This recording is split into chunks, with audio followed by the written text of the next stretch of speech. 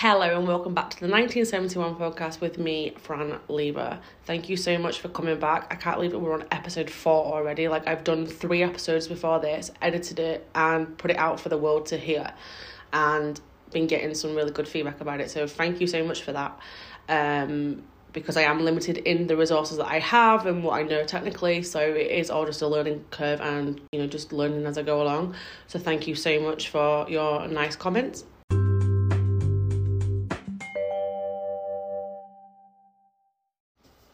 So in this section, I'm going to talk about the WSL, the matches that we've just had, the title race, and then my new section, my team of the week. So let's go. I only had 4 matches this weekend due to the rearranged fixtures from the Queen's passing. I went to 2, City v Arsenal and then Spurs v United.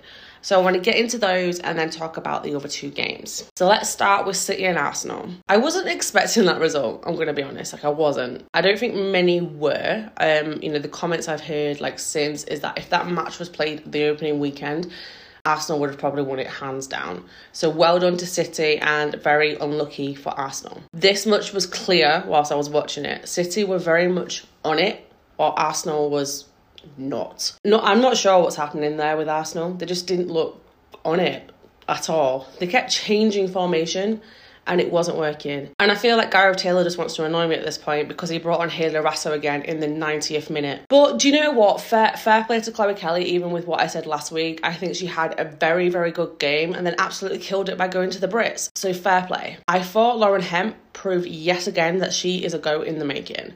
I just hope City keep a hold of her in the summer because I can see her going abroad and then the team will be in trouble if they lose her. I also just want to give a quick shout out to UI Hansa Gahua.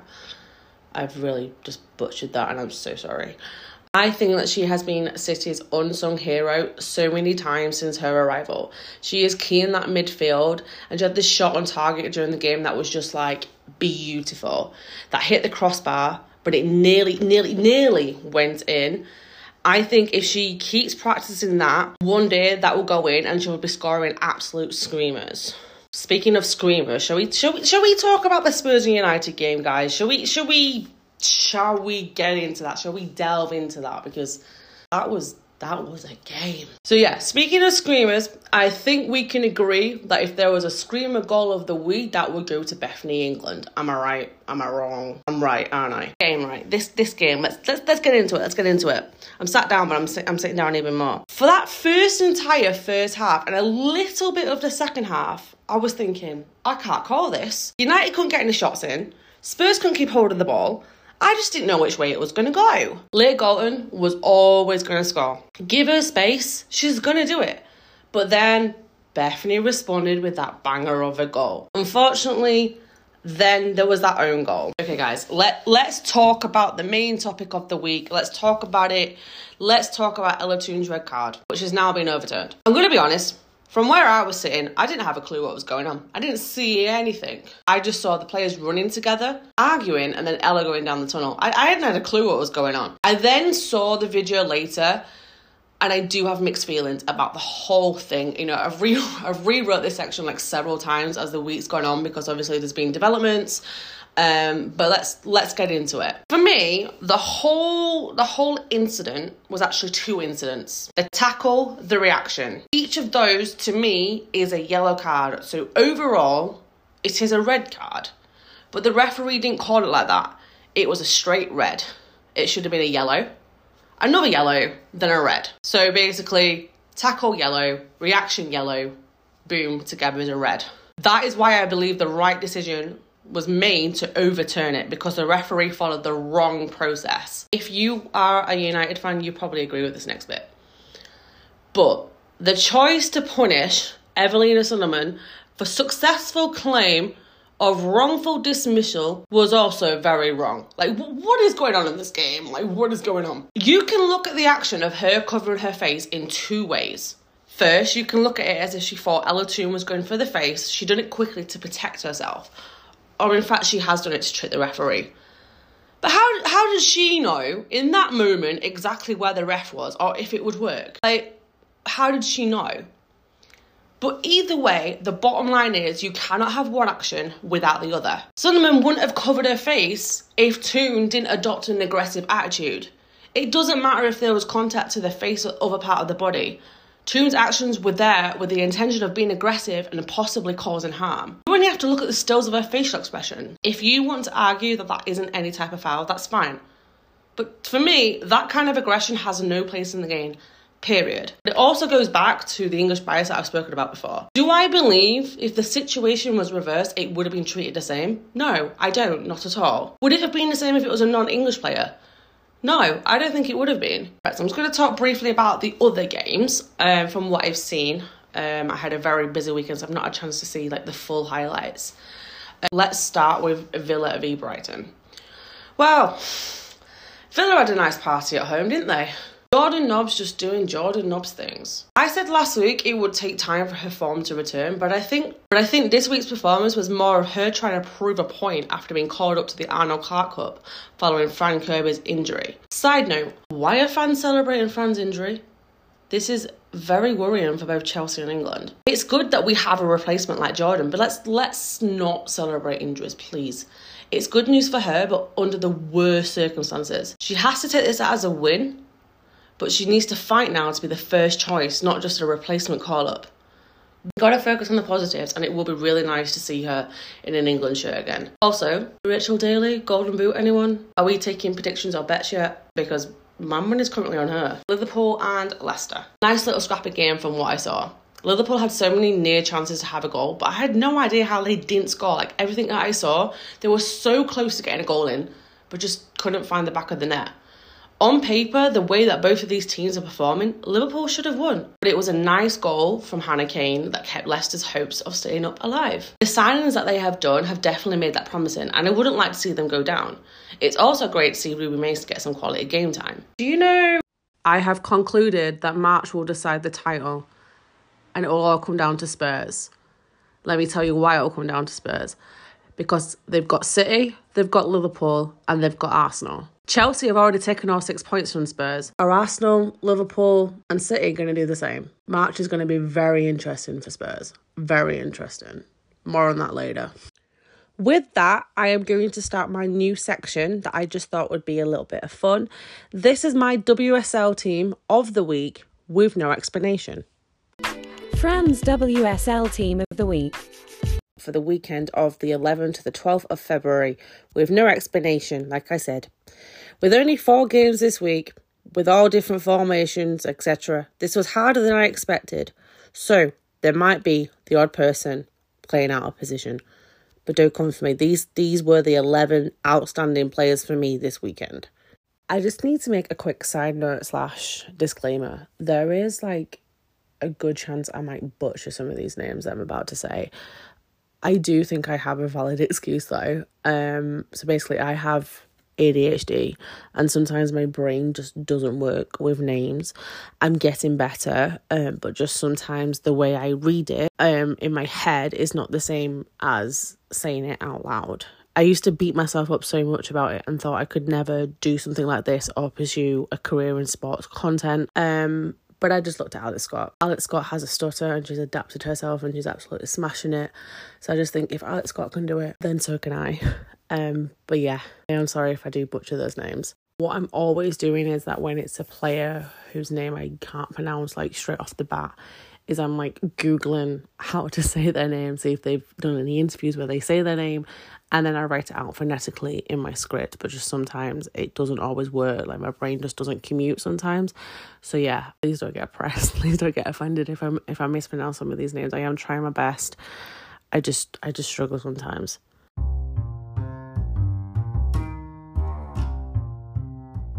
So my WSL team of the week is as follows: Ellie Roebuck, Anya Batya, Raphael Soya, Alex Greenwood, Kirsten Caspier, UI Hassa Goya, Jordan Nobbs, Ruben Mayes, Manya Inabuche, Beth England and Lauren Hemp.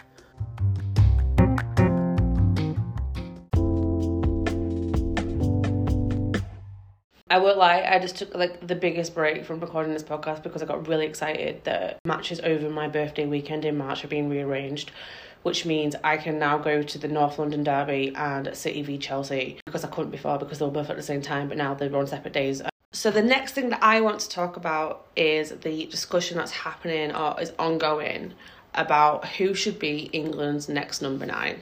When Ellen White retired from an incredible career, talk began on who this position should fall to. Names have been mentioned from Alessia Russo down to Rachel Daly's current form. Either way, it's created discussion. It's an interesting one.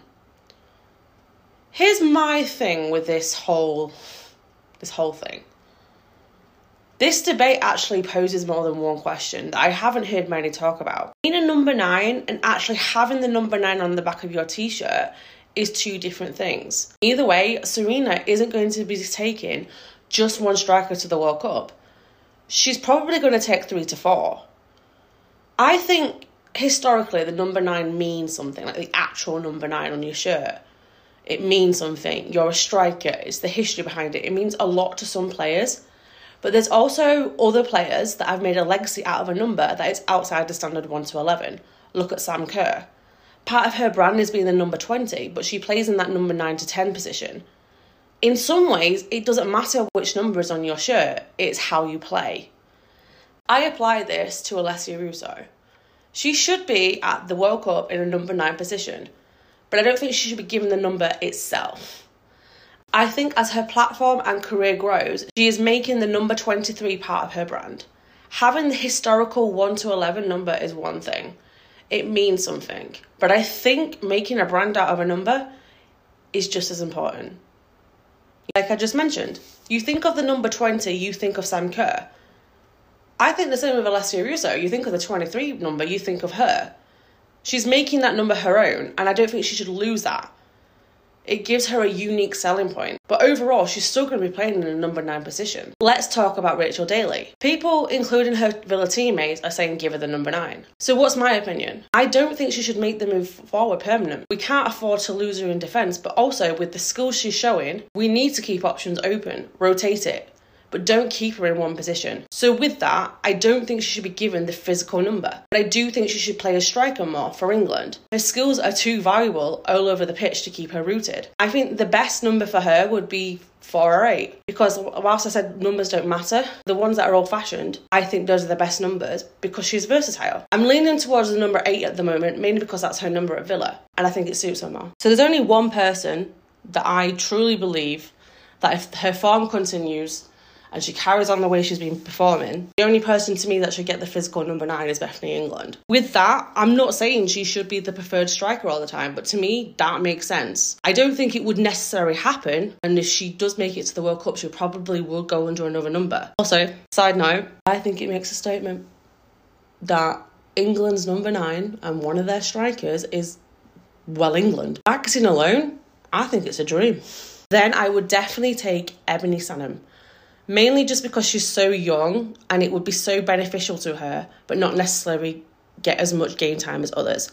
So to conclude, right now, all of course depends on form, injuries, etc. I would take Alessia Russo, Bethany England and Ebony Sanham as the main strikers to the World Cup, with Alessia and Bethany as the 2 main to play. It wasn't long ago I was having this discussion with a friend and we kind of concluded the same thing. Play Bethany like Ellen White did in the Euros in the build-up play, get a goal or 2, then change it and bring Alessia on as a game changer and continue what we saw in the Euros.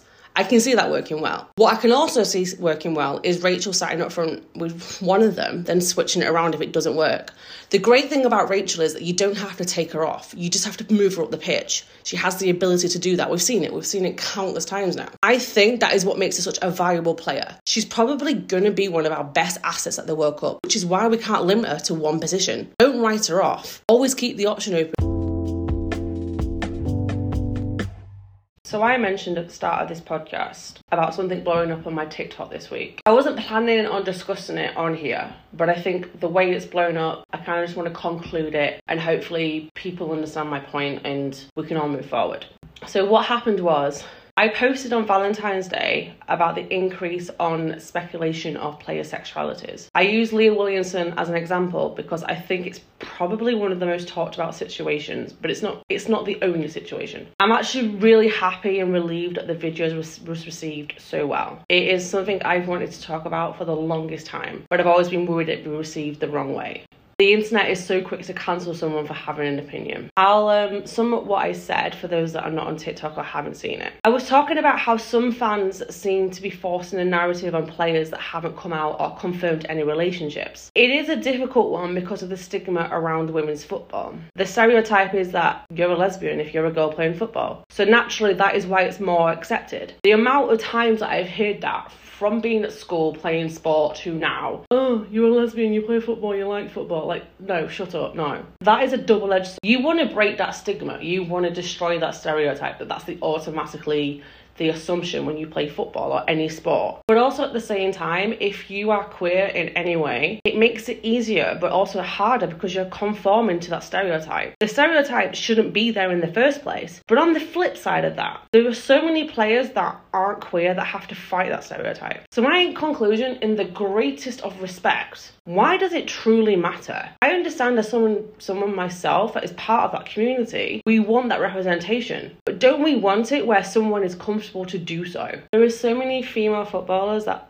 are out, which is incredible to see, and they're open about their relationships on social media. So why are we forcing this narrative on other players? They owe us nothing about their private life. It is not public property. I also think that this is going to have a knock-on effect on men's football. We are trying to create safe spaces and say it's okay to be who you are.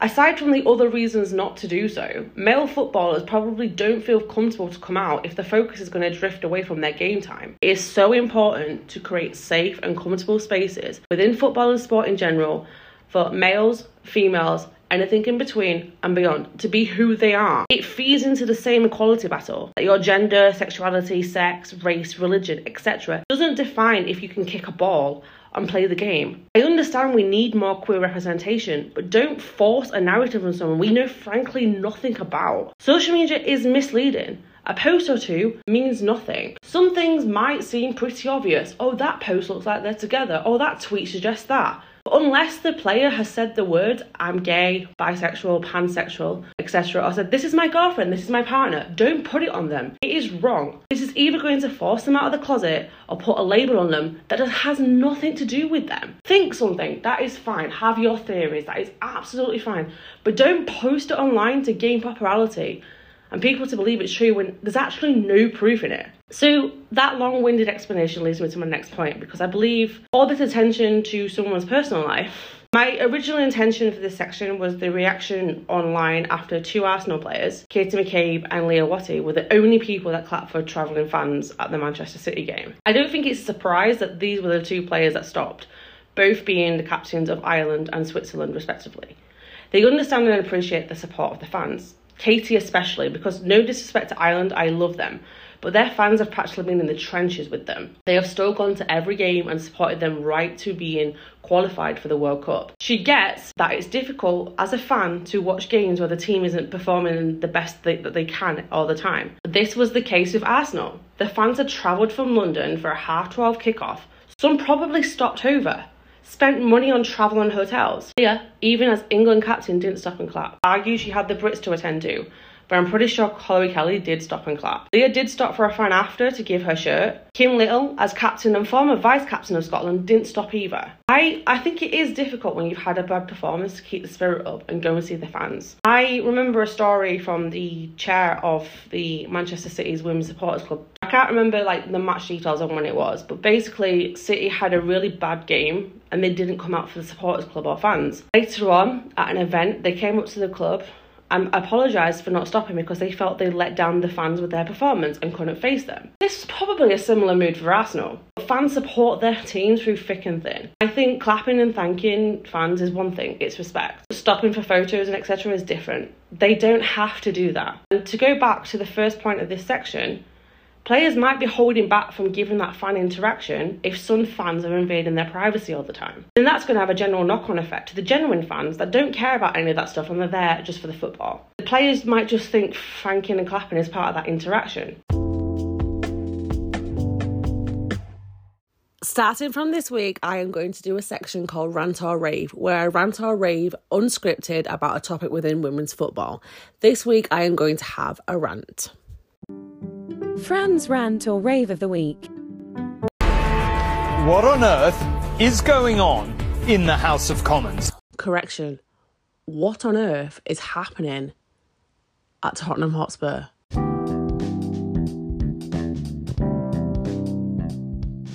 What is actually happening with this team? Like, I just don't understand. They have such good potential, but for some reason, it's just going down the drain all the time. Like, I'm watching them and thinking, oh my God, they're sick. Like, you know, they're pushing and they're getting it. You know, they've just bought a striker for 250k or probably more, broke the record. But what, in the long run, what is that going to do if they can't, like, keep the ball elsewhere in the pitch? You know, they can't pass the ball down so they can get the goals. Like, I just don't get it. Like, is something going on behind the scenes that we don't get? It's very weird. Something's not clicking. Something's not gelling. Like, I just don't get it. Like, I just don't. Like, do they need a new manager? Do they need more coaching staff? You know, do they need to, like, get more players in the summer? No, they don't need to get more players. They just need to work with the players that they've got because something is not working. You know, they have potential to be, like, such a good, like, mid-team, like 4 or 5 in the table, push for the FA Cup, push for the Conte Cup, but something's not working. And I don't know. I don't know what's happening.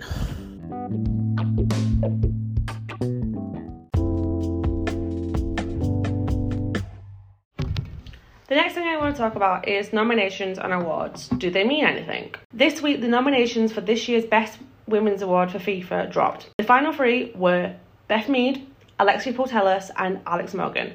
I have seen a lot of backlash online over these nominations, mainly towards the last 2. I just want to say overall, I agree with the nominations. There are other names I would like to see be considered, but the bottom line is, I agree. These 3 are the best in women's football right now. I have seen the argument because the Euros have been up front and centre on the world stage, and all the nominees should be European players. But with that, should Alexia Putellas be nominated then? Yes, she's an absolute baller and only missed out due to injury. But if we're saying use the Euros as a blueprint for these awards, then surely she shouldn't be there because she didn't play in the Euros. Alex Morgan is arguably one of the best footballers in the world. And just because she didn't take part in the biggest competition last year because, well, she's American, so she can't, does that mean she should not be nominated?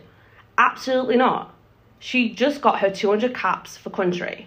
She won the NWSL Golden Boot. She scored the winning goal in the International Championship and helped secure the spots in other international competitions. She has achieved everything possible as an American player. So why shouldn't she be considered? The Euros kind of did eclipse everything last year. We have to look past England and Europe when considering the best in the world. And that is Alex Morgan. The World Cup will be centre stage again this year. And you better believe she'll have a starring role in that show, regardless of what team you are backing or player preferences. Beth Mead, well, that one makes sense. One of Euro's shining players and needs no explanation, really. I'd be surprised if she wasn't there. Alexia Putellas literally got injured just before the Euros and still had a very successful campaign in the Spanish league.